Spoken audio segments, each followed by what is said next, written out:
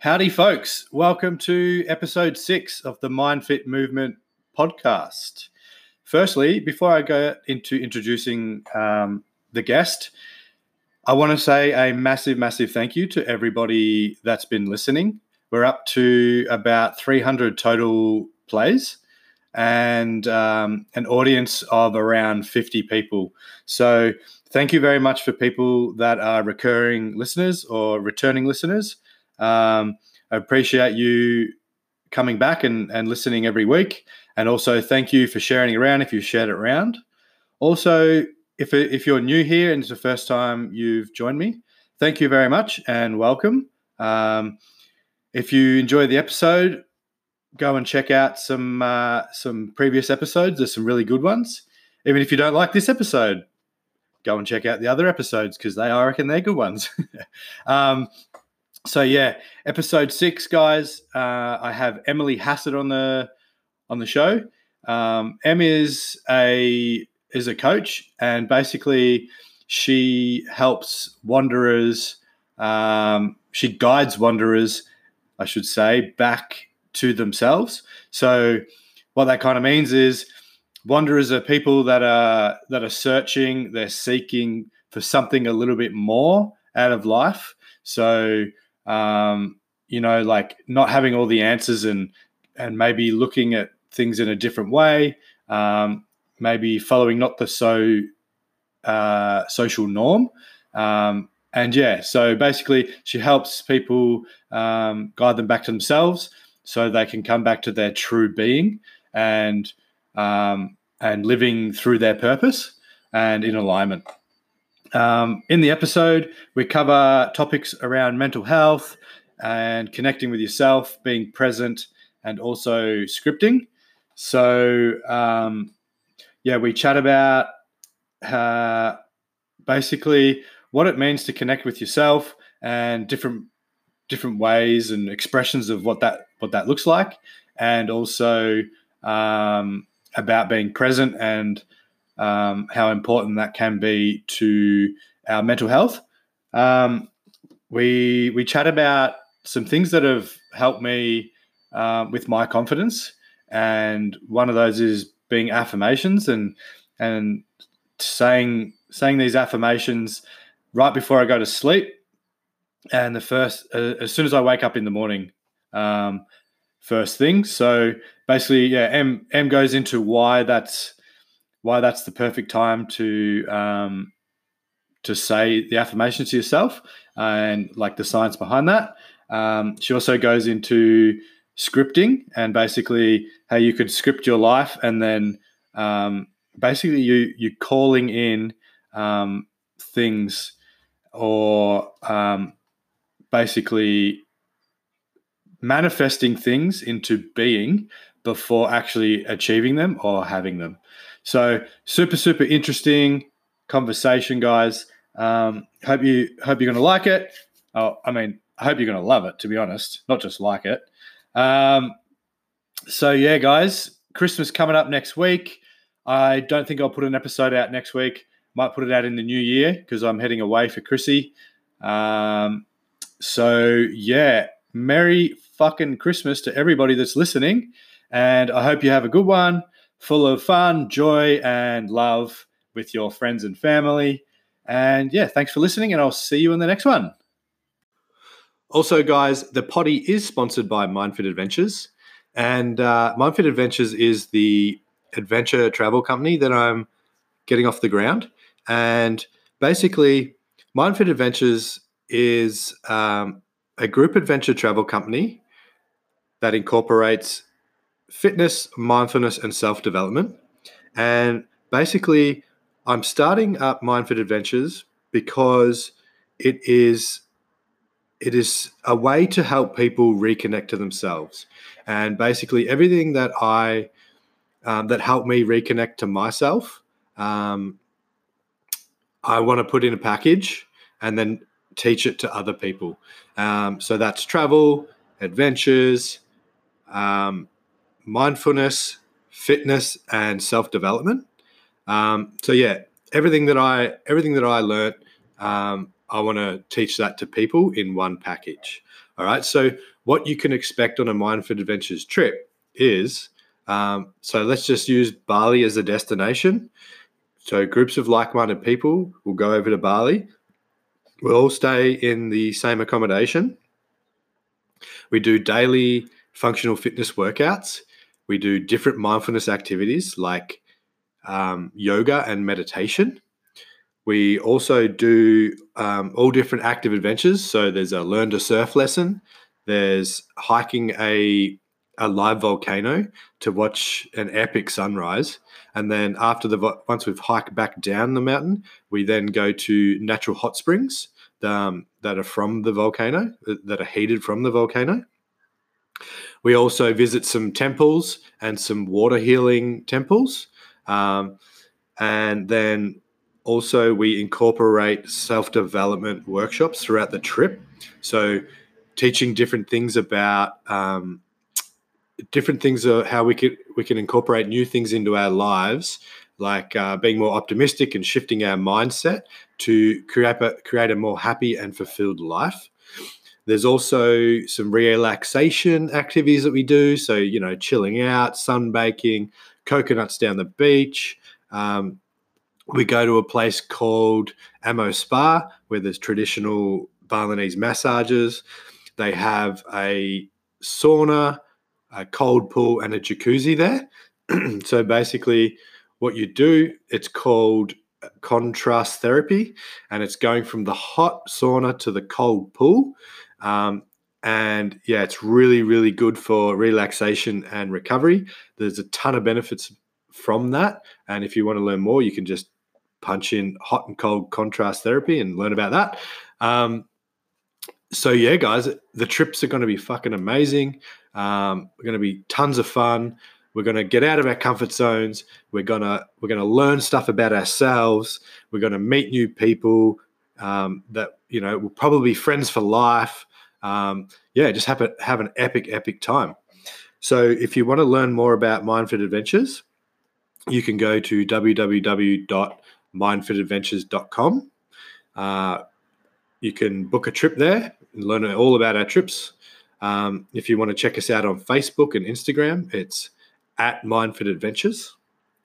Also, we are collaborating with influencers and affiliating with different studios, whether you're a fitness studio, yoga studio, movement studio, anything like that, CrossFit gym, anything that has a community or a following. We are collaborating with you guys so you can bring your community on one of our trips. So basically, wherever you want to go, we will organize the trip.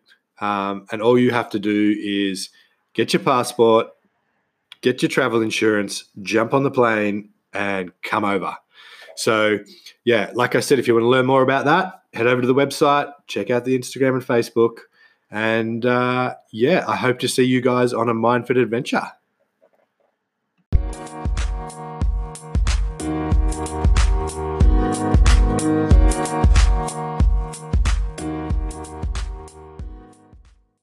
Welcome to another episode of the MindFit Movement podcast. Today, I have the lovely Emily Hassett, aka M Dog, aka Hass Dog, aka Spirited Seeker. No, that's it. Well, welcome to the show, Em. How are you? Thank you. Oh, I'm so good. I'm so thrilled to be here. It's so funny. As soon as you press record, my hands just got super sweaty. Like immediately. Immediately my body temperature just went, whoa.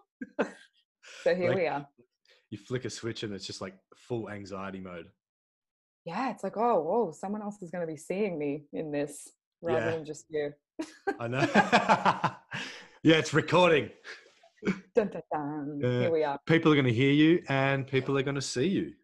Yeah, welcome to me. Yeah. So yeah, welcome to me. So Em, who are you? What do you do? What are all the things? What are all the things about you? What is the stuff I am made up of? What fires you up? What brings you joy? What gets your juices flowing? All right. I will answer with what seems to have been the theme of the last couple of years for me, which is this insatiable coming home to truth. And that is expressed in me from the moment I wake up to the moment I go to sleep. And it's through my work, it's through every single conversation I have, whether it's with a stranger, a client, a friend, myself. It's just this relentless pursuit of what is real, and to remember that.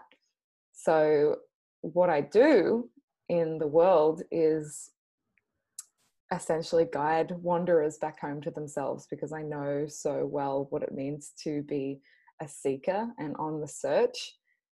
Yet so much of that we stray from ourselves, like looking outward, and really the journey is all about returning home to this sense of remembrance, this sense of just like more, and like, what it means to be human. Like calm and accepting of yourself, right? Maybe not calm. I'm probably not the best person for calm. I mean, we did just say how hot I got by pressing record, like, and what sets me on fire. Those are definitely some of the words that I know I would use about myself and that other people would use about me too. I carry a torch that is just like, I'm going to light this shit on fire until it turns into gold or something that resembles truth rather than this facade that we all carry around. So what I every single thing that I do has this intention of being in truth. All right, so you mentioned how you guide wanderers. So can you explain a little bit more about like what a wanderer would be? You know, like what type of person that is, or, you know, are they lost with their lives or whatever? Yeah. I mean, a wanderer, I think at some point is every single one of us, you know, until we're brave enough to ask ourselves the questions, like, why are we here? What am I doing? Who am I?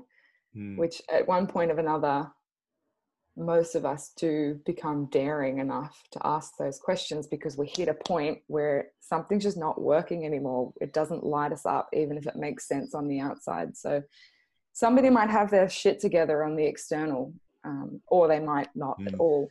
But that kind of comes secondary to this internal restlessness that we experience as just being humans in bodies on this planet at this time, where the world is just like shaking and shifting and systems are burning down, and we're trying to find our place. You know, we're all kind of bumping around into each other, just being like, oh, what does it mean to be a woman in 2019? What does it mean to be a man? What does it mean to, I don't know, like have a purpose, have a mission? So the wanderers to me are people like you and I, people that live the questions rather than live out the answers. You know, the ones who have the answers are kind of locked in this logical, rational, intellectual experience of the world, where they're more driven from ego. If you have all the answers, there's not much more to be open for, right? There's not much more to learn or to expand upon. But the wanderers are the ones that want to explore the new territory. And that can be a really scary journey when we're not given a map. So people like me, people like you, are lighthouses for, you know, kind of blazing that trail, being like, maybe come down this one, check it out. Yeah. See if this feels good. Yeah, exactly. Yeah. And I think we, you know, when we live from that place of like having all the answers or living through our ego, it's safety, you know, because I can totally relate. And I spoke to Jamie Ray about this the other day on a podcast. And, you know, I thought I had all the answers at 25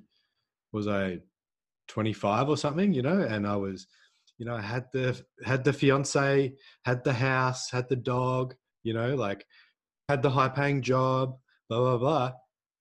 But then, like, it was safe, right? Everything was safe, secure, but I wasn't happy. I wasn't on fire. I wasn't thriving. I didn't feel immense amount of joy, right? And the only time that I did was if I went out drinking, right? And then taking drugs too, and then having this fucking big come down, and it was a shit life, to be honest. And then, yeah, like it kind of all flipped upside down when we split up. And it, like you said before, like the Wanderer was like, all right, what the fuck is life about? You know, that was literally what I said to my cousin. I was like, Jules, what the fuck is life about? You know? I love those moments. Yeah. And it was great. And that was like kind of what set me on the path to go traveling and go and live in Vancouver. And, you know, and if I didn't ask that question, what the fuck is life about? Who knows where I would be? Like maybe I would be still doing shit that I hate, you know? Well, and here's the thing about that. It's not actually safe and secure. I think a lot of us, when we look back at those stories, we think that we are staying safe, but really we are killing ourselves slowly because we're suffocating on our own untruth. And the truth is that your fiance could have gotten hit by a bus, and then what? Or your dog could have been stolen, or your car could have broken down, or you could have lost a lot of money, or your house could have burned down, or you could have got fired. Like all of these things that occur in life that are completely out of our control, as much as we are in this co-creation dance with life. My belief system is that life is always going to do the prodding for us, right? So even just that idea of safety, oftentimes we don't make the choices that are true because we have an internal sense of not being safe. So this external safety of like, and security of, well, you know, the money's coming in every single week. I kind of know how much my groceries are. I know what fight to expect from this person, even though I don't, you know, I'm not having the best time in this relationship, but at least I know what's going to happen. Like all of these predictable things that we convince ourselves are safe, we actually stay in them because of how much we don't trust ourselves to deal with what's uncomfortable, to deal with what's not predictable. So we try to control everything outside of us to keep this internal world that wants to just friggin' explode because it's so shakeable. We attempt to create that version of reality, like we're playing a game of Sims, right? Of like, oh, if everything on the outside looks good, maybe this internal thing will go away and calm down, which is why I think so many of us are suffering so deeply, and we're in isolation and we're feeling lonely and we're moving through mental health issues and health issues that we are like we're approaching from the outside in rather from the inside out. Does that make sense? Yeah, try and unpack that a little bit more for us, please. Yeah, so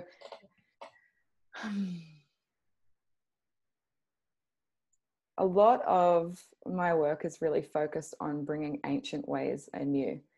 And a heavy focus on that is community, is gathering together, is disconnecting from technology and being together in real space. And also this sense of coming home to our humanness, as I said before, by developing a relationship with nature, developing a relationship with our bodies, our vessels. And these are the things that I believe in functional medicine too, are all of the pillars that have kept us well enough to evolve to the point we are now. And now we're just kind of too good for all that stuff. So we live in apartments and we box ourselves in and we talk to people on the internet instead. And we listen to podcasts about mental health without actually leaving the house and going to try and find a conversation with someone where we can feel them and we can be with them in space. Because that's kind of the easier way to do things now. So, you know, water, air, like the elements, and communing with our human nature is what I feel like is what this new kind of paradigm of medicine is pushing us toward. Because we've tapped out of being like our chimp selves so much that we've forgotten who we really are. And we're suffering because of it. And so what if we put our feet in the dirt? What if we, you know, foraged our food? What if we spent more time outside and less time on technology? Like I truly do believe that those things make the biggest difference when we're really searching and aching for connection with self and with other too. Yeah, so we've basically become so connected, you know, with technology and with our jobs and stuff like that, that we've disconnected from ourselves and other people, right? Yeah, for sure. I feel the most alive when I'm having a conversation with somebody else and connecting with them, you know, like that human, I don't know if it's just me and, you know, just like what fires me up, but I really love having a deep connected conversation with somebody. Good old D&M. Yeah, good You're old a good old D&M. D&M junkie. Yeah, yeah, Gotta get your fix. exactly. And what a great prescription. Yeah, Right? To feel connection, connect. That just makes sense. And this is the beauty of it. We can do that right here and now, being on different lands with an ocean between us. And disconnection is not technology's fault. It's how we use it, right? So right now we're using it in a way to connect, to bring people in, to like hold metaphorical hands across the ethers, because we're all up in their ear holes, and hopefully they can feel us. Hopefully they can sense that we're with them, you know. And we have this choice to use this tool in this way rather than blaming it. Yeah, you know, I'm all for like being very aware of the dangers of technology and some of the ways that we aren't aware that it's kind of hooking us in. So awareness is definitely key, but it's not technology's fault that you're alone and that you're lonely. Like, use it in a way that cultivates a sense of community. There's so much, it's endless, it's infinite potential for building community. It's epic. Yeah, totally. And I, like a few years ago, I was like, fuck Facebook, I'm deleting Facebook. It's bullshit, you know, it's so shit, you know, it just distracts me and blah, blah, blah, blah. And because I found myself just endlessly scrolling for no reason.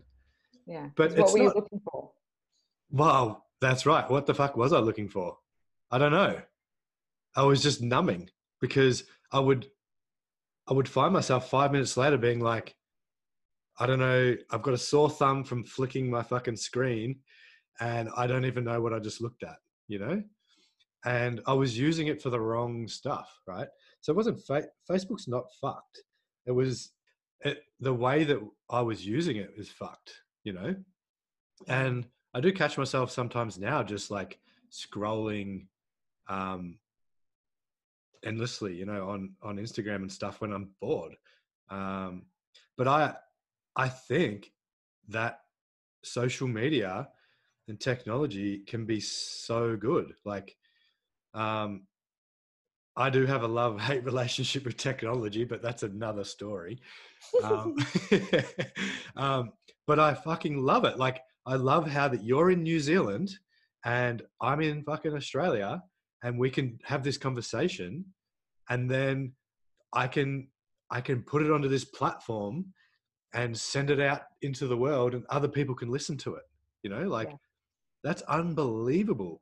And like, even Instagram, like I've met people on Instagram and connected with people on Instagram. I still haven't met them, right? But I just sending a message to them, or like sharing, liking their photos, commenting on their phones and stuff. Like, it's fucking awesome how you can connect with people on Insta. Like, we connected on Insta, like, before we even met, you know?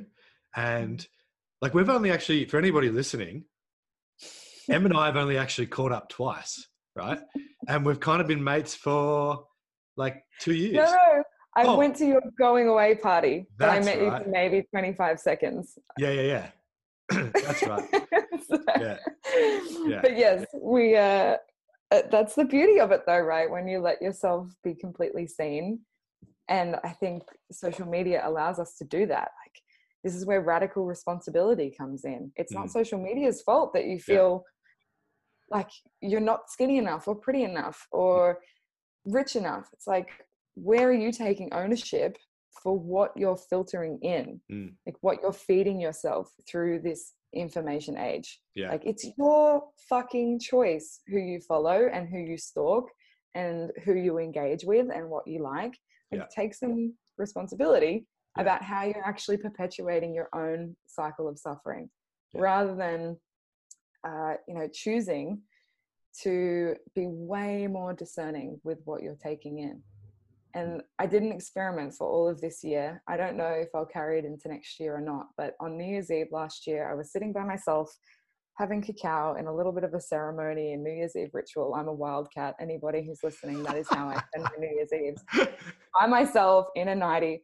And this very, very clear guidance come through that was just follow zero, create before you consume, before you consume. Okay. And so I sat there on New Year's Eve and unfollowed every single account that I was following on my Instagram. Riveting task, by the way. It's great fun. Unfollowing people. Yeah, it's very tedious. But I invite this as a part of my program now that I take my clients through as like week 1. Yeah. Because it triggers the shit out of them. They're like, oh my God, what will people think if I unfollow them? Or I couldn't go a day without knowing what so-and-so is doing. And it's like, really? Let's talk about this. And I'm not going to say that didn't come up, because it did. I had certain people message me and have our friendships threatened because I unfollowed them on Instagram. And that was really interesting. And what ended up happening because of those things were we got together in real life to talk about it and understand that, maybe we had different perceptions of what that meant, but we come together even deeper, right? And so it sparks this opportunity for deeper connection with those who you really want to be connected with, and also a radical discernment on what information you have been taking in and what your default is. Because those first few months when I still wasn't used to that experiment, I would do the same thing. Default, I'm waiting in line, I'm on the bus, I'd open Instagram, and all I would see is my photos. And I'm like, oh yeah, it's just me. And so I would be like, 5 minutes wouldn't go by because it's just my feed. So I would shut it down and check in, close my eyes. Really simple. What am I looking for? Why did I open this? Am I here? Like, my head was down. Did I even notice that? And it's been such a powerful experiment as to who, because this isn't to say I don't consume any content. I will consciously use social media at a certain time of day in between transitioning from my work mode to rest mode. I find that social media can be a good way to do that, because it does kind of like empty and relax if it's not overly stimulating. Yeah. And I will search people individually, like, oh, no, I wonder what Ant's up to. Like, I care about him. He's top of mind because he actually means something to me, rather than somebody I don't even really know. Yeah. And just play a little catch up. And then I'm present and I'm engaging and I'm commenting or I'm talking. And there's this sense of what social media can be used for, which is freaking connection, rather than Angel Phoenix Arsenal, who is this incredible woman, side note, she calls it being a social media stalker. If you just read or look through content, but you're not engaging with it. Oh yeah. We're so addicted to just being like, nom, nom, nom, nom, nom, nom, nom. Yeah. But we're not actually like engaging, which is what makes us feel connected. Yeah. So even after consuming all that content, we still feel starved of connection. Yeah, totally. I always wonder, like fish and chip Friday night kind of thing, like a family thing, you know, and like your parents would go get the fish and chips from the store, right? And like you'd have to, like, this is before Uber Eats and everything, like when we were younger and before social media and stuff. Like, I always wonder what they were doing when they were waiting in line, or where they were waiting for their fish and chips, you know, because now everyone's just like on their phone, you know. If you look at a bus, like a bus pull up at a bus stop or a tram, people get off and they're looking at their phones. Like they're just actively always looking at their phones while they're doing stuff.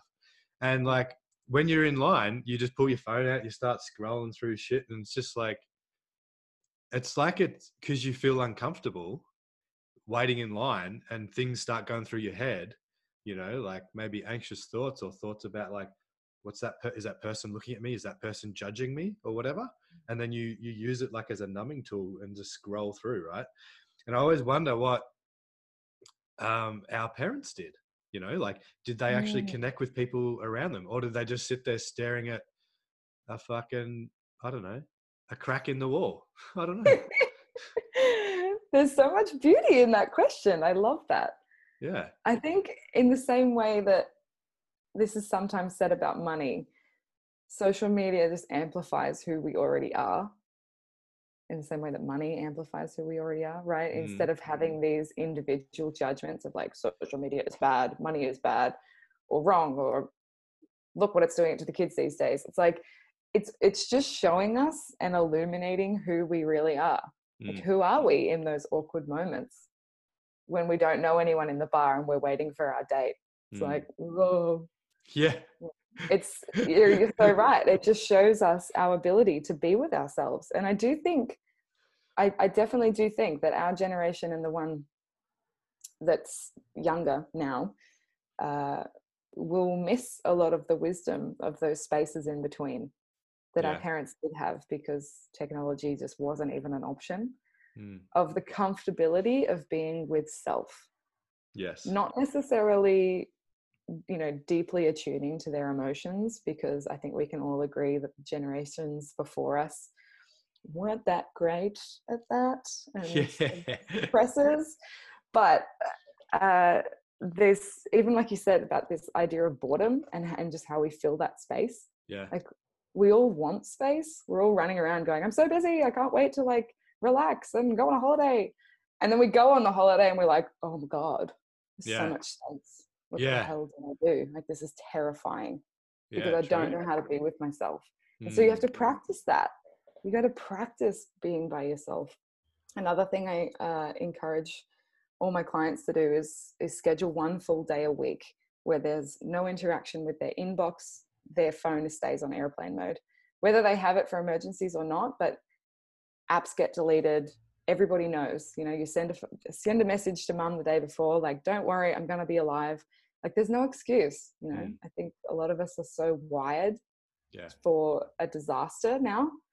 But like you said, only 20 years ago, nobody even had one. Yeah, I know. So we're going to be okay, guys. Yeah. Take a day off. See what happens. Yeah. So yeah, it's interesting you bring up about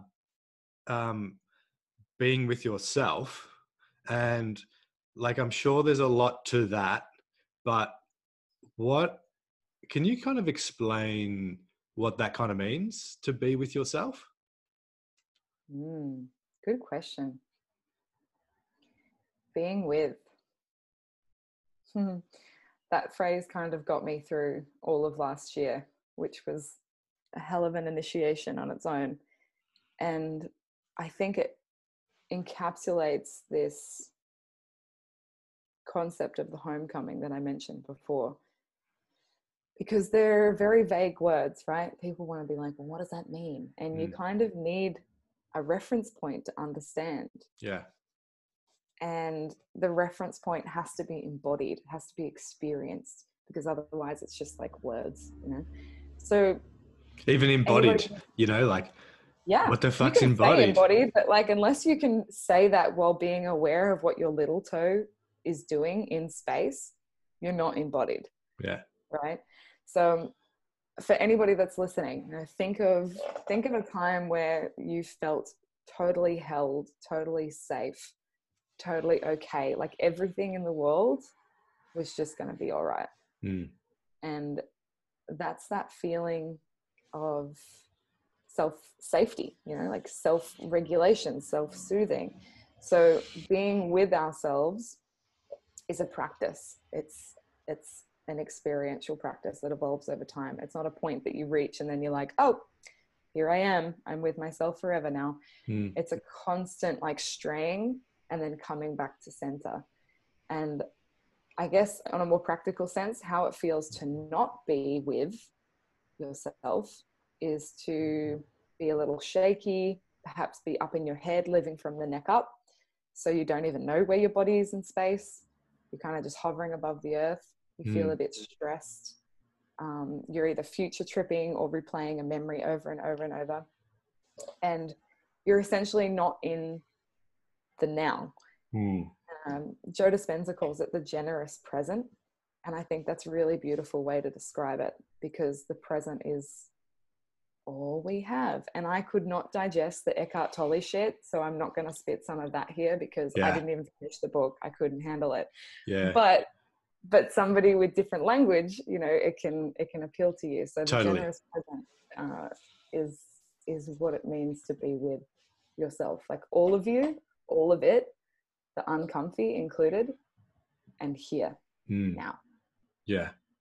So, like, for people listening, what, like, if I was to be with myself, like, what does that look like?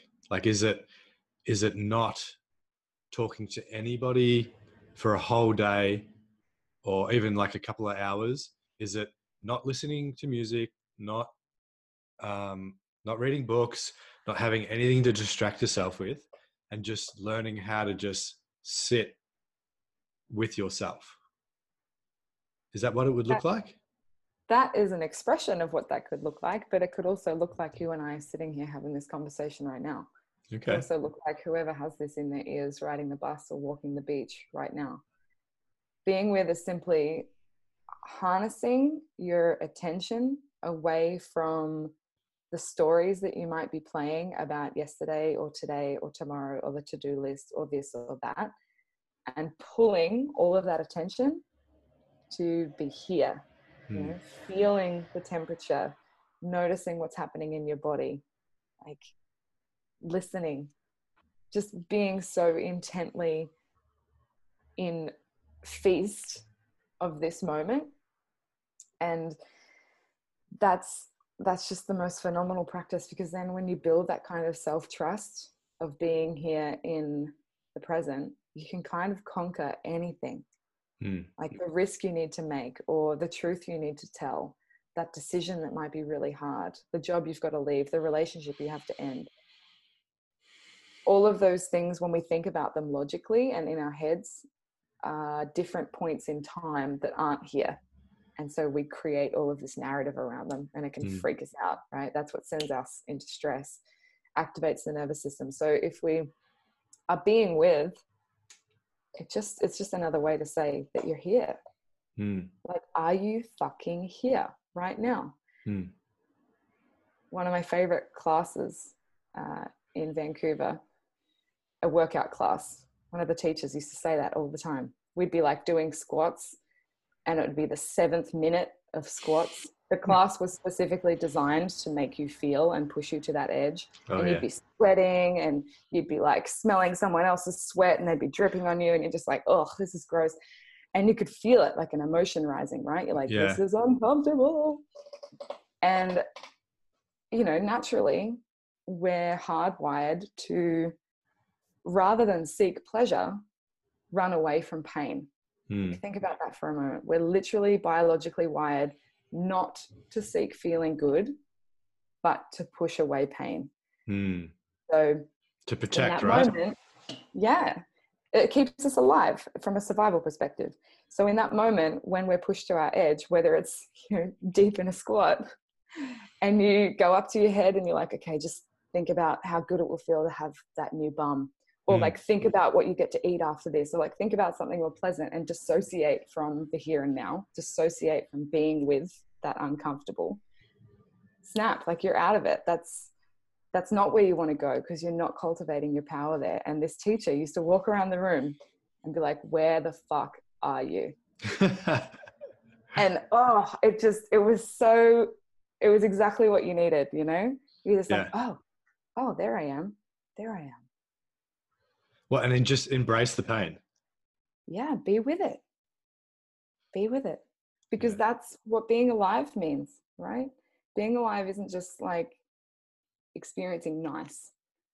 Like, no, if you signed up for being alive, there is a part of you that longs to experience the whole spectrum of what it means to be human. And that is like the cracking open of grief and the aliveness that comes after that.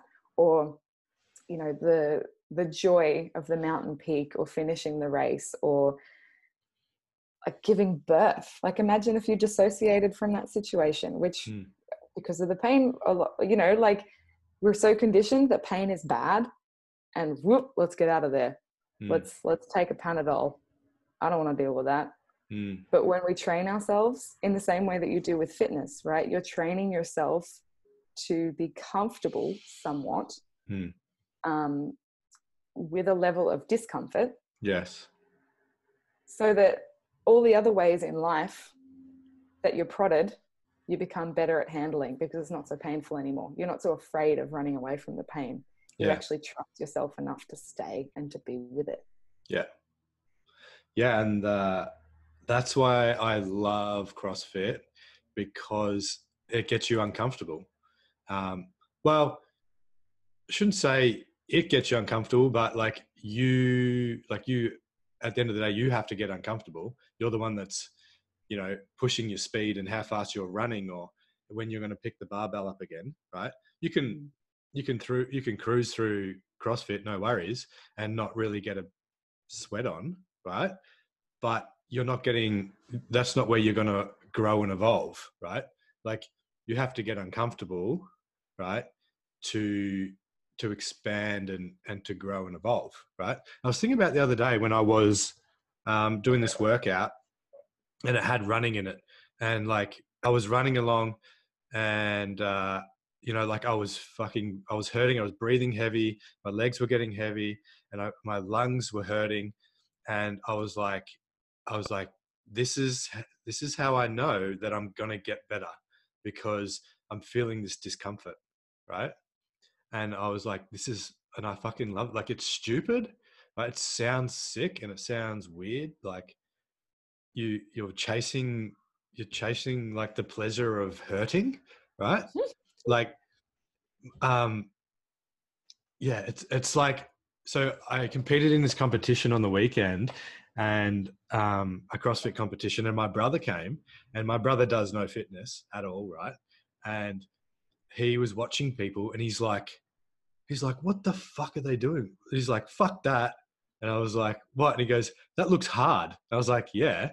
And then I did my workout, and like I pushed myself beyond what I actually wanted to, and kind of, not that I thought that I knew that like I could only push myself so hard, but I pushed myself more than I wanted to. And afterwards, my forearms, because it was a really grippy workout, like it was rowing, and then we had to grab a really heavy sandbag and pick it off the ground to our shoulder like that.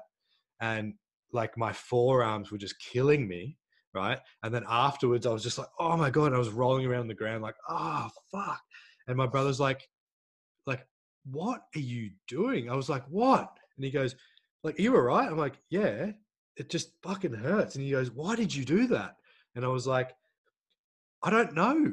And I'm like, actually, no, I do know, because that's where I'm going to grow. Like, that uncomfortable, right? Because I pushed my muscles further than I probably would usually push them, right? Then that's because they get uncomfortable, and that's where they're going to grow, right? And even my mentality of like, you know, some workouts you go like, oh, I can only do this amount of pull-ups in a row, right? But and then so you go and you go into the pull-up, your mind will shut your body down, but when you get to that amount of pull-ups, right? And then you, like, if you don't know, But if somebody tells you, you can do more pull-ups than that, you just need to tell yourself that you can, and you do it. And then your mind connects to your body and says, okay, you can do this. And you bang out more, like twice as many pull-ups as you thought you could do, right? Then your mindset is just expanded, right? And like, I don't know really where I was going with that story, but that's why I love CrossFit. End of the day. CrossFit time. Yeah. But it's this is another thing I spoke to Jamie about. It was about becoming comfortable with the uncomfortable, right? So, you get more comfortable by engaging in more discomfort, right? And it can be any sort of discomfort, but to gain more comfort, you need to engage in more discomfort. Yeah. Basically. In a way that is supportive as well, right? In a way that isn't like totally burning you out or screwing your life up. It's like, don't go out and seek to fight someone or to be unsafe, but because life is going to do those situations for you anyway, right? Like life is going to prod you into stepping forward into a new role or speaking up or disrupting a current relationship that's no longer working.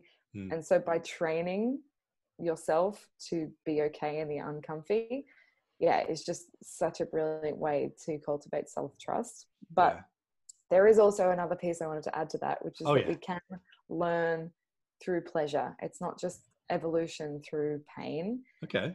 Or evolution through uncomfy, because that can sometimes be a bit of a cycle too, right? Then we'll only seek the suffering, and that can sometimes be a mask for our unworthiness. It's like, who am I to feel good? I have to like suffer for my growth.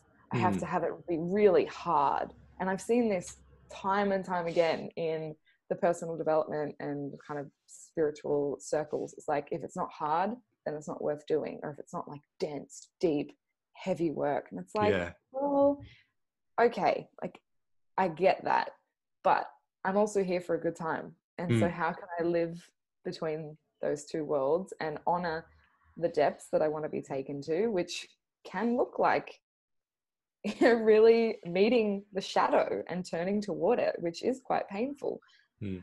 But like I said, with that cracking open there, and you said too, there is a pleasure, there is an aliveness there, which we can also experience as light and ease and effortlessness. And so one of the guiding phrases that I use on a daily basis is, how easy can I let it be?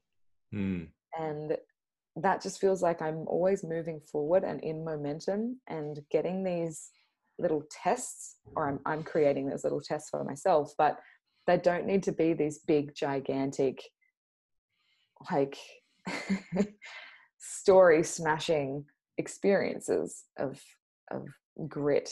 I do think that's necessary, but I just wanted to say that in case anybody then actively seeks pain to perpetuate their unworthiness to actually feel good.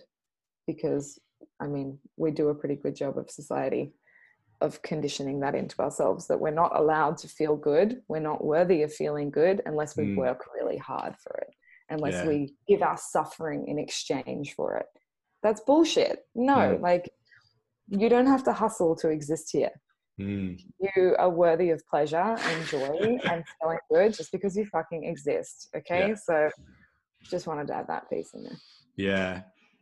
Yeah, and I could probably relate to a bit of that, like kind of hustling to exist, like kind of, working hard, making the big money and buying houses and all that kind of stuff to try and look like I've got it all together, right?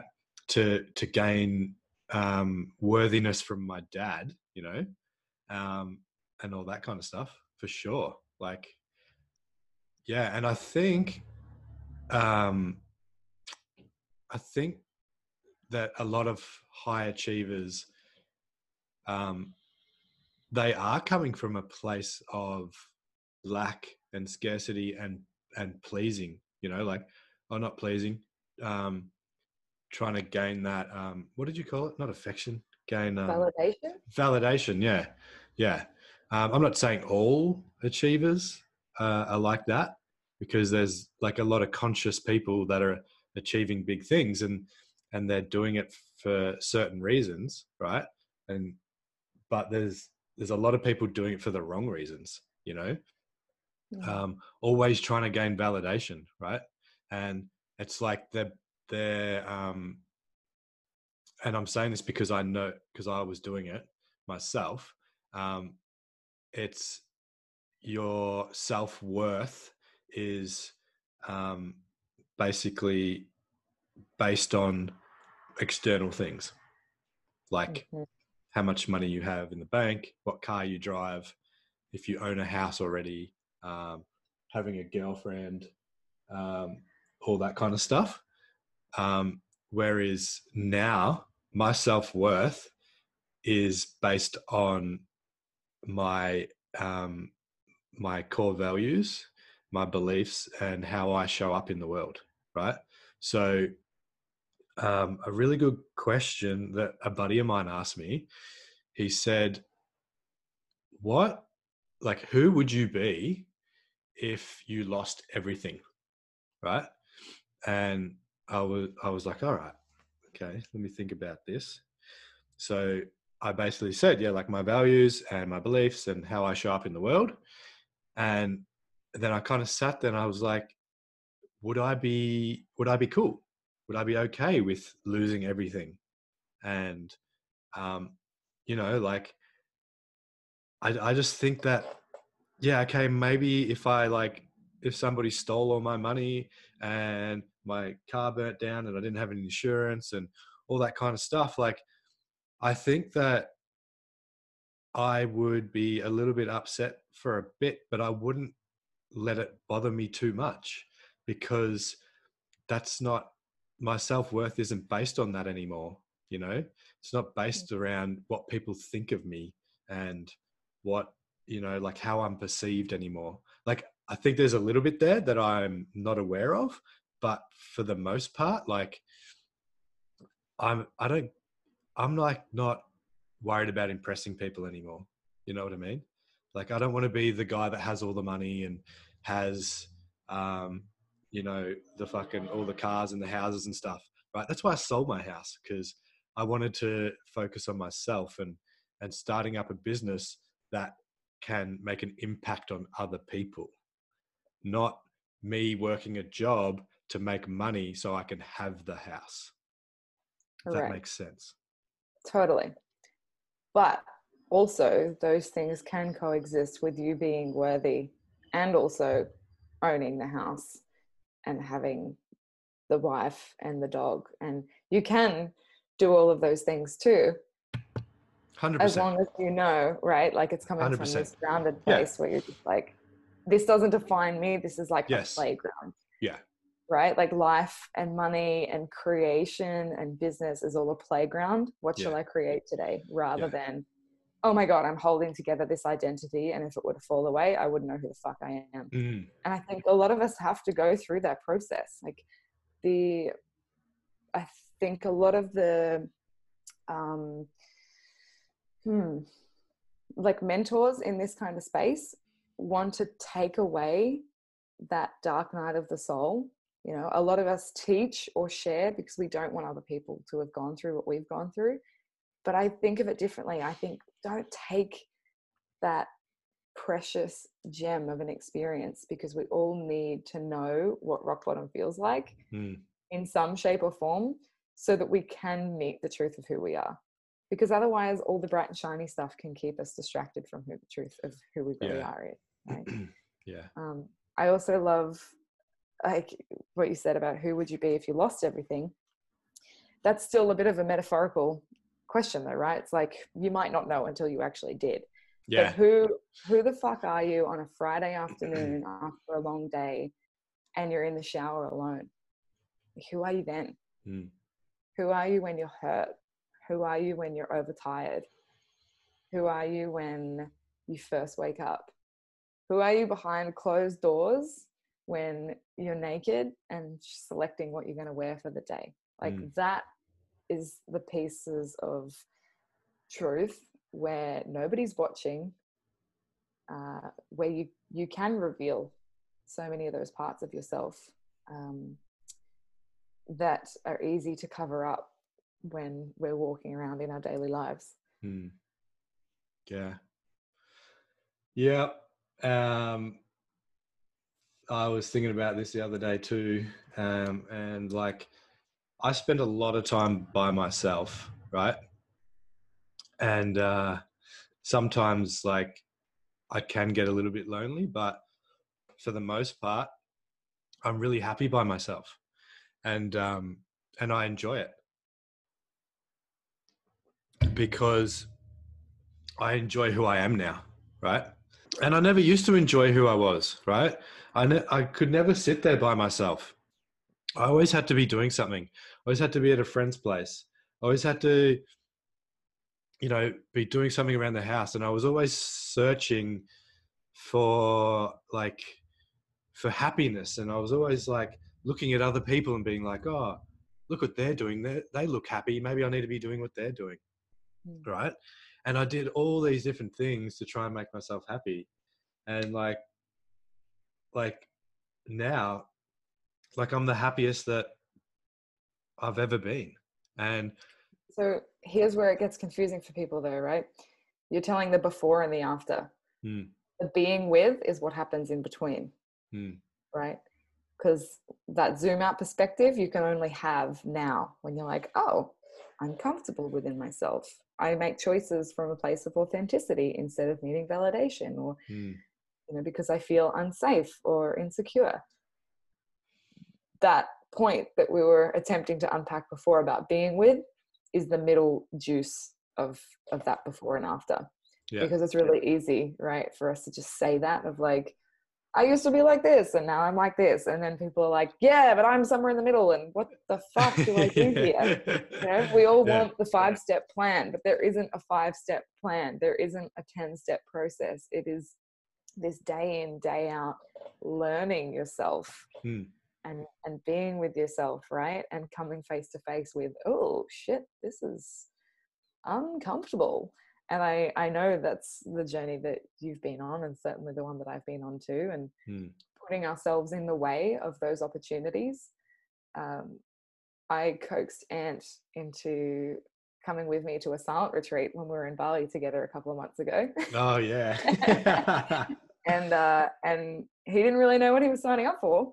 And I was flipping out. It was quite the experience. It was my 5th time, so it was a little unfair. I knew what was going to happen going in, but it's all of these little ways that we show up to be with ourselves and then see how we can soothe, see how we can regulate, see how we can stay with what is happening rather than pick up Instagram and scroll mindlessly, rather than drink the beer, take the drugs, eat the packet of chips, right?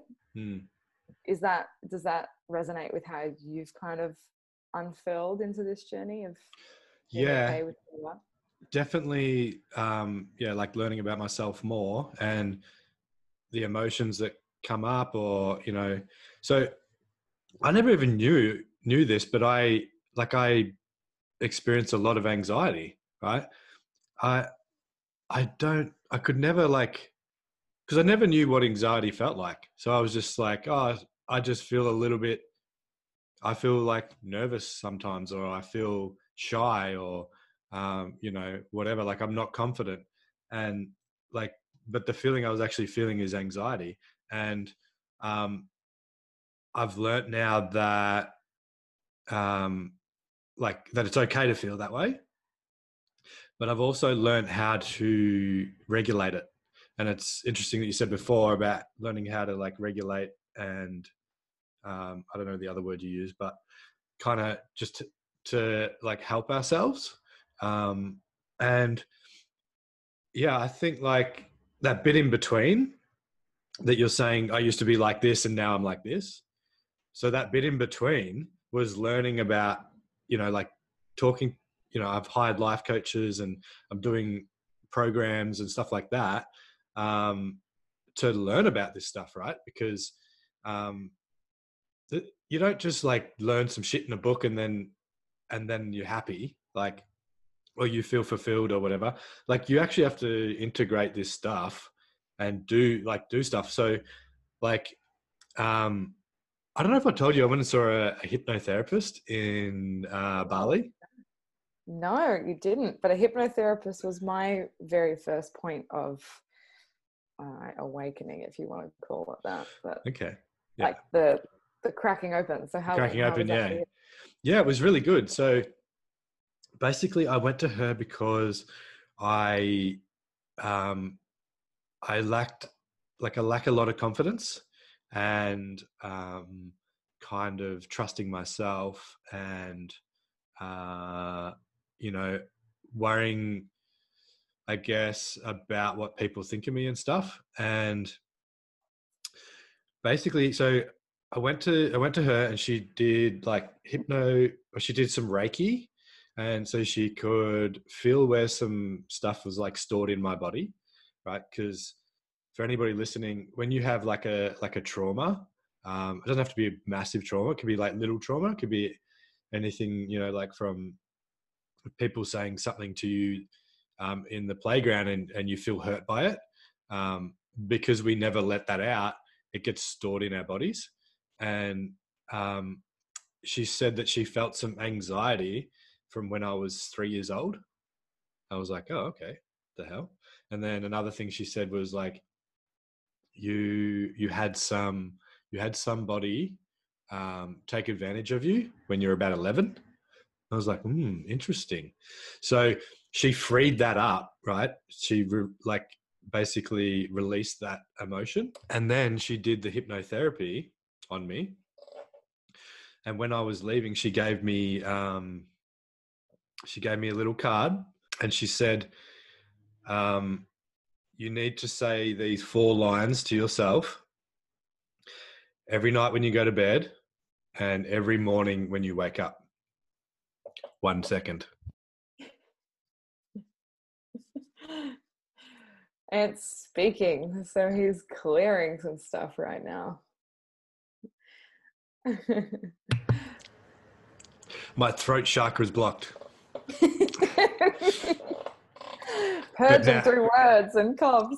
But now I'm spitting some fucking truth. Dude, I was in Rotorua.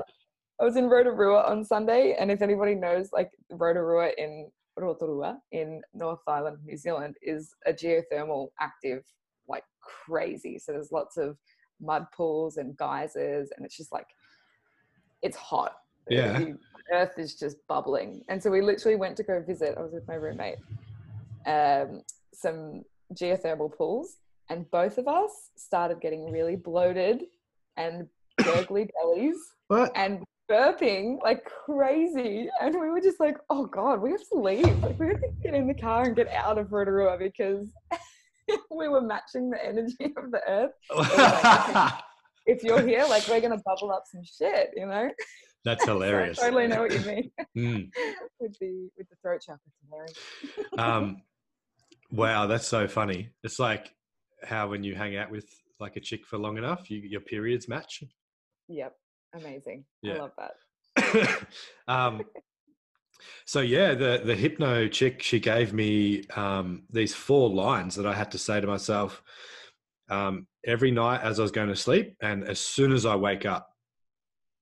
And basically you have to say them at those times is because that's when your subconscious brain is most absorbing, I think.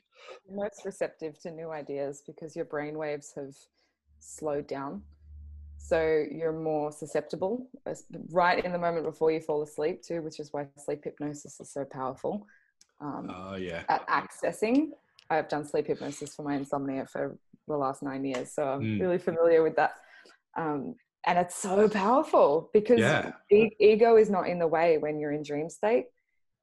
So at our waking hours, like right now, we're in beta wave. So our brain waves are kind of going, right? We're really active. And ego is so strong. Like, we have an identity to protect. So if a new idea comes at us, we're like, let me think about that. I don't know if I agree with that. But when our brain waves have kind of chilled out and ego begins to step to the side, which is why dream work is so powerful too, right? Like symbology through dreams and the messages we can receive, because there's no ego blocking or protecting what we're being exposed to. So that's right. really cool. Yeah. I want you to explain a little bit more about that. But first, I just wanted to let everybody know about like what sort of things I was telling myself before I went to bed, because I think it has been a massive game changer. Like, my confidence has definitely gone up, right? I'm more in flow all the time, and I just feel better, right? And like, yeah, better things are happening to me and for me, and yeah. So basically, every night when I go to sleep, it's going to sound a little bit weird, if you're kind of not in this space. I haven't got time for anything less than weird. Let's do it. So basically, I tell myself, I say, I love and accept myself. I'm expressive and worthy. I'm joyful and content. I'm connected and calm all of the time. Right. And I repeat that 3 to 4 times over, maybe 5 times before I go to sleep. And then I wake up in the morning, and the first thing that I do is say that. And like for the first sort of month, I was looking at the card all the time, but now it's like a habit. I jump into bed, I turn my nightlight off, and that's right, I have a nightlight. Who likes the dark though? Can we just say that? Because the I dark love the is dark. Scary. I love the dark. Great. You're like, yeah, take me to the shadows. Yeah, the dark is the best. Like, I was seeing this chick at the start of the year, well, earlier on this year, and she slept with the curtains open. Like, I was like, what not the with fuck? Not with like street lights pouring in. I'm not down for it. If I was living in a van and I'm out on the country, like for sure. It's just weird. But anyway, back to the story. So now I just say it like as soon as I jump into bed and turn my light off, I say it like as I'm going to sleep. And it's like crazy. I wake up in the morning and I wake up and I'm like, I love and accept myself. I'm expressive and worthy. I'm joyful. Yeah. Sometimes do it in a weird voice. An epic segue, if you don't mind, if I share about scripting, because that's such a core piece of what I teach and yes, what my program Becoming is all about too. What's it called, sorry? My program's called Becoming. Okay. Which essentially is this idea that you're always in a mode of becoming. You're always in a season of becoming something more than what you are right now, or more of who you really are. And so this concept of scripting talks a lot about how am I going to communicate this as quickly and effectively as possible, like quantum jumping in time. So essentially our old model of attaining goals is that the goal is over there and we're currently here, and we need to close the gap by taking action and hustling and working to reach it, right? It's in a distance in time, and we have to get there. And the idea of scripting and flipping that on its head is becoming the person where the goal would already kind of happen with much more ease and effortlessness, rather than like struggling and sacrificing for it. Because I've heard this story every single one of us either has a story like this, or, you know, we've read a book like this hero's journey of, I really wanted this, and so I spent 10 years doing it, and then I realized when I got it, I didn't want it anymore, or it wasn't that big of a deal. That actually wasn't what I was seeking, right? So that model doesn't work. Let's just accept that, everybody. Like it might work in this old paradigm of a masculine approach, which is let's go up the hierarchy, let's, you know, get a promotion, earn more, do more, gain more. Like that's very linear. But from the perspective of creation, which is a much more feminine approach, if we go quantum, we're kind of rebelling against that system of linear time and choosing to connect to emotions and ways of being who we would be as our idealized self now, by being super present and being really intentional by using a practice like scripting, something that you're pretty much using right now through this card. So it's like writing a screenplay of your idealized life and then embedding it in there. Same thing before you go to sleep or early in the morning. I've recorded mine with music. If we pair something with music, it creates much more emotion, right? Like, if you know those songs where as soon as you hear it, it takes you back to that summer on the beach with that girl or whatever.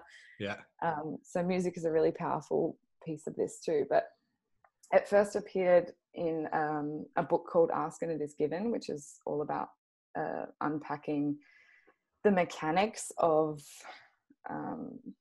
manifestation and how we actually create things into being.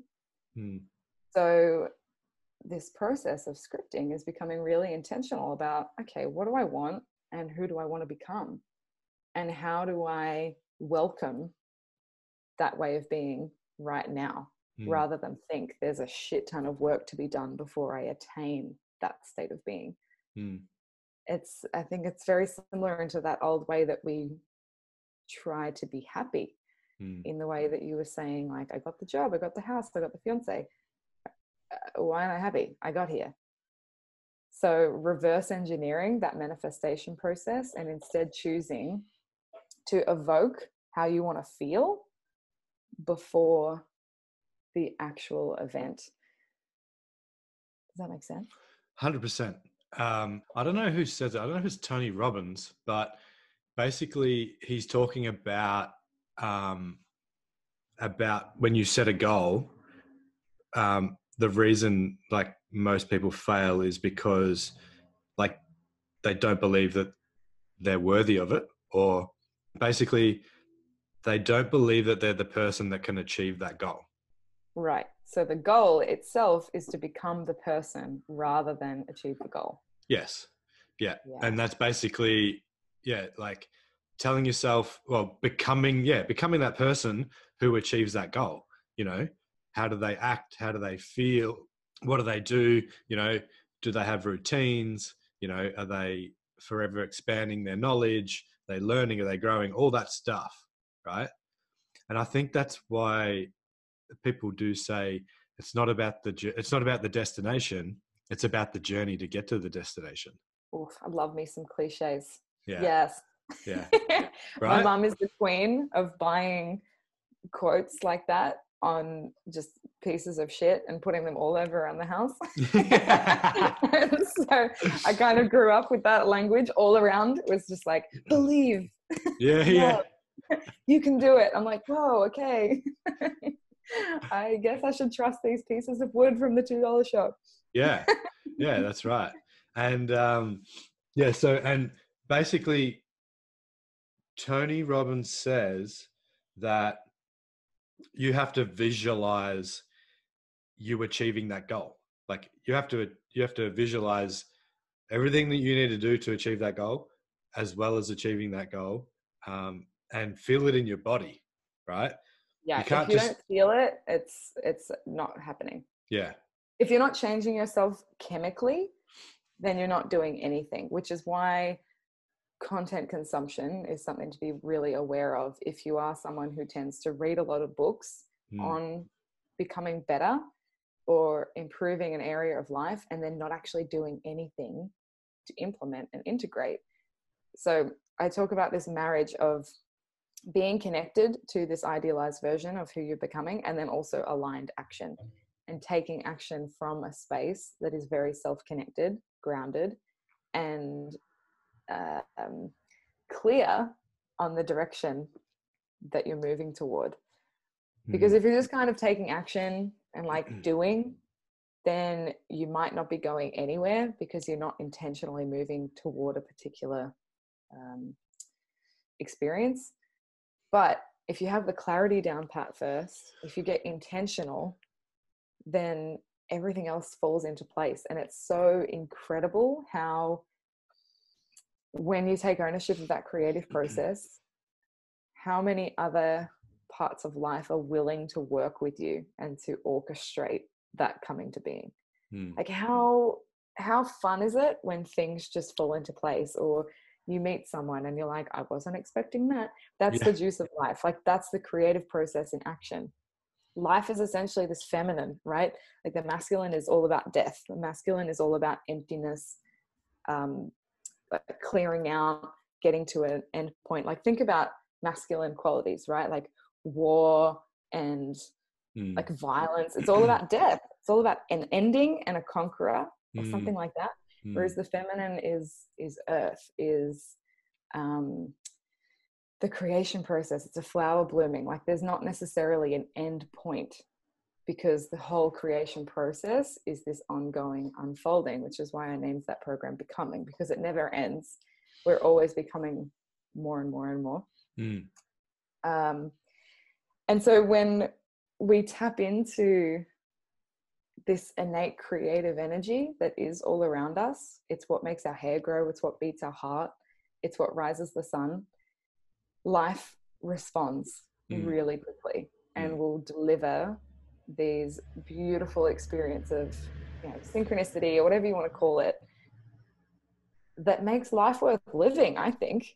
You know, what a relief to know that we don't have to do it all our own. What a relief to know that there is like some kind of mystery existing with us to like to help us bring things into being. It's so fun to let go of the reins just a little bit more of that control, and trust that there is something that's working with us, because that's where all the good stories come from. You know, spontaneous remissions, healing, meeting the love of your life at a totally weird place that you shouldn't have been. Like all of these beautiful things that happen to all of us that then we just kind of disregard, instead of recognizing the magic in it and having fun with that. Like there's some kind of shame about believing in magic. Like, no, it's if that's one thing I definitely want to portray through this existence, is like, let's just play and believe in the magic again. Because otherwise, what's the freaking point? Because it's fucking real. Like, we're all connected. And I don't exactly know how it all works, but we're all connected somehow. Because some of the shit that's happened to me is just like... Right, we have proof. We have proof of what that feels like in your body when you're like, oh, I've made contact with something else that is working with me. That's the thing. You don't need to know what it is, but isn't it fun to just believe that? Isn't it more fun to believe that than to believe, I don't trust life, I have to do it all myself? 100%. Like what have we got to prove if we hold so tightly onto those heroic stories? It's like we're so proud to have our shit together, even though inside we're like, oh, I'm so unsupported. You know? But it's scary. It's so scary. It's so scary to trust in something that isn't logical or rational or outside of the mind. So having those reference points for meeting the magic can be really helpful. And like fucking magic, I do want to learn more about it, because it's a part of me that I think I'm a little bit disconnected from. And I know that it's there. And it's there, like I have premonitions. Well, it kind of comes in waves, but you know, I could have like when I'm more connected to myself and stuff like that. I kind of, like I have these premonitions and then they just happen, you know, like I'll be like, oh, I wonder if I'll see this person down the street wearing a blue beanie. And then I walk past while I'm walking along, and then they turn up with a blue beanie on. It's like, what the fuck, you know? What do you do with those moments when you're like, what the fuck? Do you then just go, oh, well, that was random? Or do you like savor it? Well, I was like, oh, weird, but like I kind of go, well, of course that happened. Yeah, that's But at the same time, I'm just like, but at the same time, I'm kind of just like, whatevs, you know? I went to a live podcast with Jules a few weeks ago, and they were giving away some prizes. And basically, so we had tickets. We had raffle tickets, and they had 5 hats that they were giving away, and they were pulling out the raffle tickets out of the hat, right? So a few hats like got put out, and then this one came up, and it had a horse on it and the word stallion, right? And something just like whispered in me. It was like, you're going to get that hat, right? And I looked at Jules and I was like, hey dude, I'm going to get that hat. And he's like, what? And then they called my ticket out, and then I showed him my ticket. He was like, what the fuck? Yes. And then I went and grabbed superpower. I went and grabbed the hat, came back, and he's looking at me and he's like, dude, you just said you were going to get that and you got that. I was like, yeah, I know. I'm like, I'm witchy as fuck. And he was like, he said to the guys, he's like, he just told me before you handed him, like pulled his ticket out, that he was going to get that hat. What the fuck? What's going on here? And then everyone was kind of like, can you tell us what's going to happen to us in the future? I was like, you got to nurture that. You so have to nurture that. And we all do have glimpses of that, but we're so afraid of what that might mean if we open the door a little wider. A little bit. Yeah. Yeah. Because like something else really weird happened.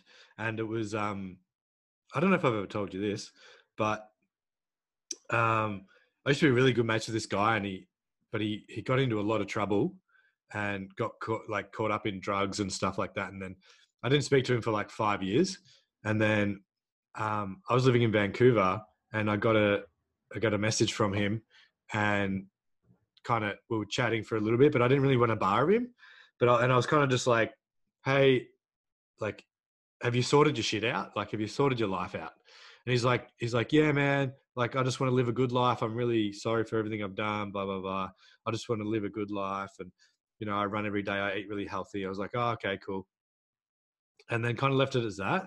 And then 2 weeks later, I woke up in the middle of the night, and I had a dream about him, right? And I don't really know what the dream was, but I know that he was in it, if you know what I mean. And I barely ever wake up like in the middle of the night. And I woke up, I was like, oh, what the fuck? Like, I was just dreaming about Josh. And then I was like, oh, I kind of need to go to the toilet. So I went to the toilet, and I don't know why I took my phone with me to the toilet, like kind of random, but I opened Facebook, and the first thing that popped up said, rest in peace, Dipper, which was his, oh, wow. which was his nickname. And I was like, what the fuck is going on? Like, I just dreamt about him. Mm. And I was like, I hope that like he's not dead. And then the next day I kind of was like thinking about it, and like I found out through some friends that he got, somebody shot him because he got caught up in some bad stuff. Wow. And I kind of traced back the time to when he was getting airlifted to the hospital, and he actually died. And it was the time that I was having the dream. So it was like he was in my dream telling me something, you know, and I don't know what it was. And I've never gone down that avenue to find out what it is. Because like clearly there's something connected there, because I hadn't dreamed about him. I don't think I ever dreamed about him, but anyway, I did. And then I wake up in the middle of the night and check Facebook, which I don't normally do. And he's dead.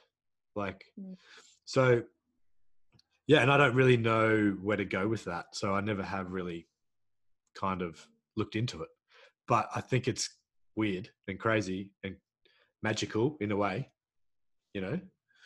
So, yeah. It sounds like there was a sense of openness in your dialogue with him, because he had reached out, and then your part of that, the part of your ego that had blocked him and not wanted a bar of him, then was open.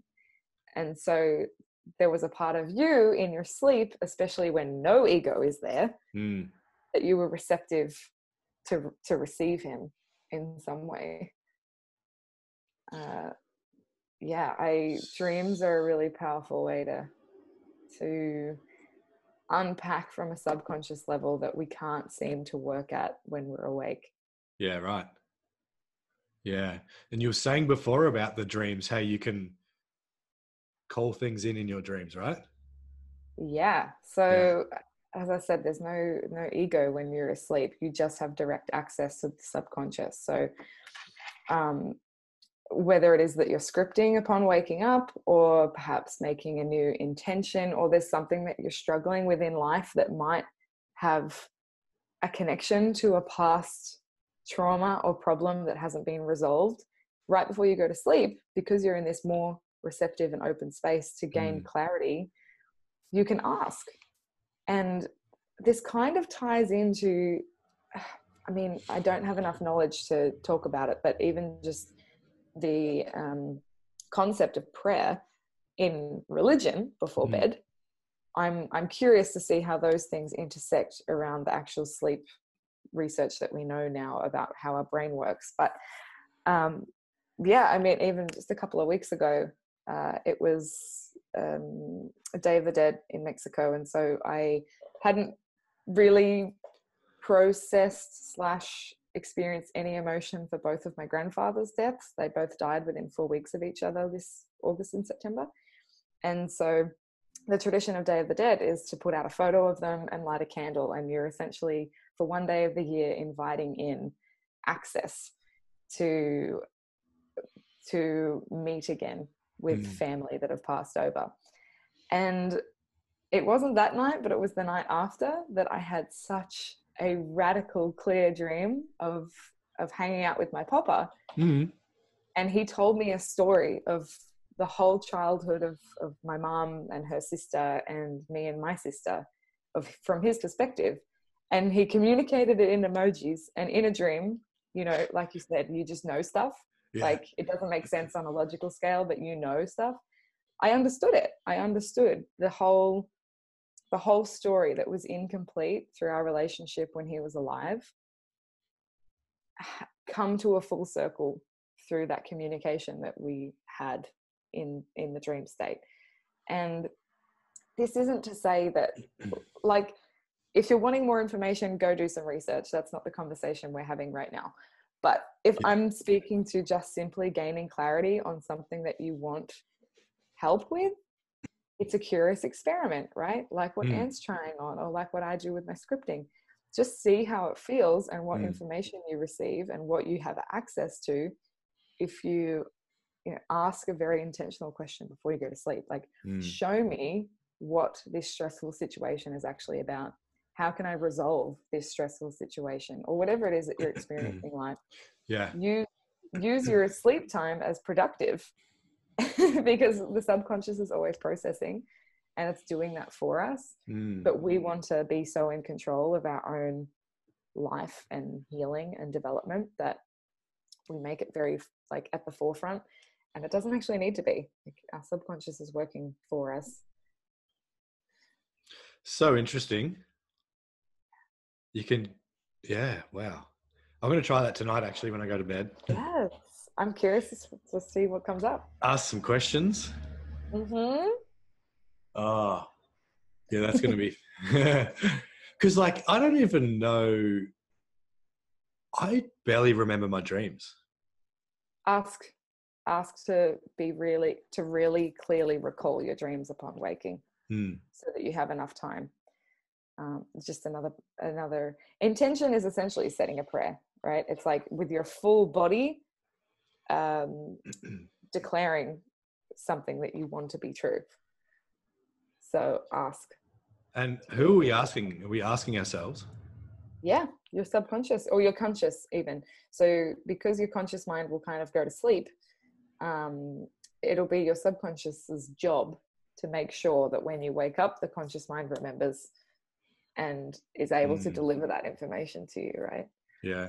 Also, I'm not just a complete whack job. Like, we haven't talked about much of my history, but I've worked closely with a shaman facilitating cacao as a plant medicine, and so we go through these kinds of worlds and understanding how the subconscious works and how you know, all of these elements of our humanness that we have long forgotten in this current way of life that was very normal and very a part of being in other traditions and other cultures. Yeah. There's so much of us that has been shut down, you know, and like, I don't completely understand why it's happened that way, but like, you know, even just your emotions, you know, like, you know, if a boy is crying when he's younger, you know, like, and the mum's like, oh, you don't need to cry over that. Big boys don't cry, you know. It's like, from that moment, it's like, oh, I'm not allowed to feel that way. I'm not allowed to cry. Okay, let's just shut down something that's completely normal as a human. And yeah, not express that and just bottle it up and see what happens, you know? Yeah. So it's our responsibility now to be rebellious and daring enough to give ourselves that gift of full expression. Yeah. And it's about reparenting, right? Reparenting ourselves. Yeah. Well, that's a whole other podcast, bro. Oh, that is. Yeah. Right. And I think I spoke a little bit to Mark Groves about that the other week. And yeah, it's that is a massive other podcast about reparenting, but it's basically it's, for anyone listening, it's giving yourself the love that you never received as a child, basically. Yeah. So on that note, we've been going for, holy shit, an hour and a half. I was like, lost on the rabbit hole. About an hour. Yeah, exactly. I love rabbit holes. Except they can be dangerous because they distract me. Like, Summer was telling me about Mercury being in retrograde one day and how it affects this and affects that, and I was like, what is this about? I need to learn about this. And then I was like just starting to get to know a chick, and I was like, is it okay to meet somebody while Mercury's in retrograde? Oh my God. Your Google search results, I'm sure, would be hilarious. Yeah. Oh, that's a good piece to add to before. Like, who are you in truth? Who are you on your Google search results? Oh, yeah. Like, that's the truth of who you are, right? Yeah. There'd be some that's a good rapid fire question, actually, to ask future guests. What was your last thing that you Googled? Ooh. Well, all right. Talking about rapid fire questions. Finishing questions. What was the last thing you Googled? No, I'm joking. Do you have a morning routine, and what does it look like? It's pretty intuitive now because I have such a strong toolbox of things that I know ground and anchor me. But every day can look a little bit differently. I usually have 2 hours to myself in the morning. I wake up on sorry to interrupt, but this is really interesting because Kelsey, when I interviewed her the other day, she said the same thing. She's like, I do it very intuitively, depending what mood I'm in. And I think that's really interesting because I'm really rigid. And you're also a man. As a woman, literally, hormonally, we are different every single day. So we have different needs on how we need to move our body, how long we need to sleep, whether we eat or not, what we consume. All of those factors definitely shift and alter from day to day, let alone week to week within a cycle. And that's another podcast. Yeah, I'm down for that. I love talking about that. So, for example, like this morning, I do keep my window open. I am one of those curtain freaks because I don't actually have any lights coming in from this side. So I wake with the sun. I had my celery juice, walked to the beach, spun on the beach, put my feet in the water, listened to my script, and then made a cup of tea and started work at 7 a.m. because I felt like it. And sometimes I don't start work till 10 a.m. So it's all quite intuitive. I found that when I had like a rigid laundry list of like meditate, visualize, move, it was more fuel and ammunition to shame myself into not doing it. Yeah. Whereas now that script has flipped and I'm like, how shall I play today? What feels good today? I've also recently found tapping, EFT, emotional freedom technique. And so I do that in the mornings as well. Okay, cool. Also, next question. What book are you currently reading? Becoming Supernatural by Dr. Joe Dispenza. Oh yeah, you like him? I fucking love it. Sweet. Everybody go buy all of his books. I heard about him when I went to this little workshop in Bali, and I haven't looked a lot into him, but he does some pretty cool meditations as well. He is where spirit and science meets. It's fabulous. Yeah, that's what I like. Because it's like spiritual, but as well like science. It's backed by science. Yeah. Yeah, he's a researcher, so it's very scientifically written, but the concepts are just quantum, like we've been talking about. How far are you through the book? Almost finished. Oh yeah. So what would have been your biggest takeaway?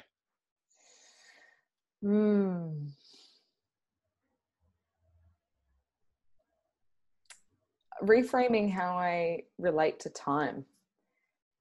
Okay. Kind of how we touched on it a little bit in this podcast, which what I've been shuffling and fumbling through my own in the last few years. But he presents the Newtonian model of time, which is how we all work in this current society, which is like time ticks on and it's linear and you're over there. So it would take me how many hours on a plane to get to you, and it's point A to point B, versus the quantum model, which is that all we have is the present. And so everything is accessible in the present, which opens us up to how good it can get, right? Like what endless potential realities and experiences are for us when we step out of the linear and into the quantum. I'm going to have to read it because I don't understand that at all. I was sitting with my roommate last night also explaining time to her, and for those listening on the podcast can't see what I'm doing with my hands, so I understand that is a really big mouthful to wrap my head around. But that's definitely my biggest takeaway is like, I don't have to relate to time as I'm 26, maybe at 30 I will have completed this by taking this sequential step of action. Yeah. Instead, maybe this can become, whatever. Like it's totally opened up how there's endless possibilities for what we can experience and create and manifest. Sweet. And lastly, is there anything you would like to plug? And where can people find more about you? Spirited Seeker on Instagram and spiritedseeker.com. That is the word Spirited Seeker, SEEKER.com, because every time I say my email address to someone, they look at me and they go, what? So I hope you caught that.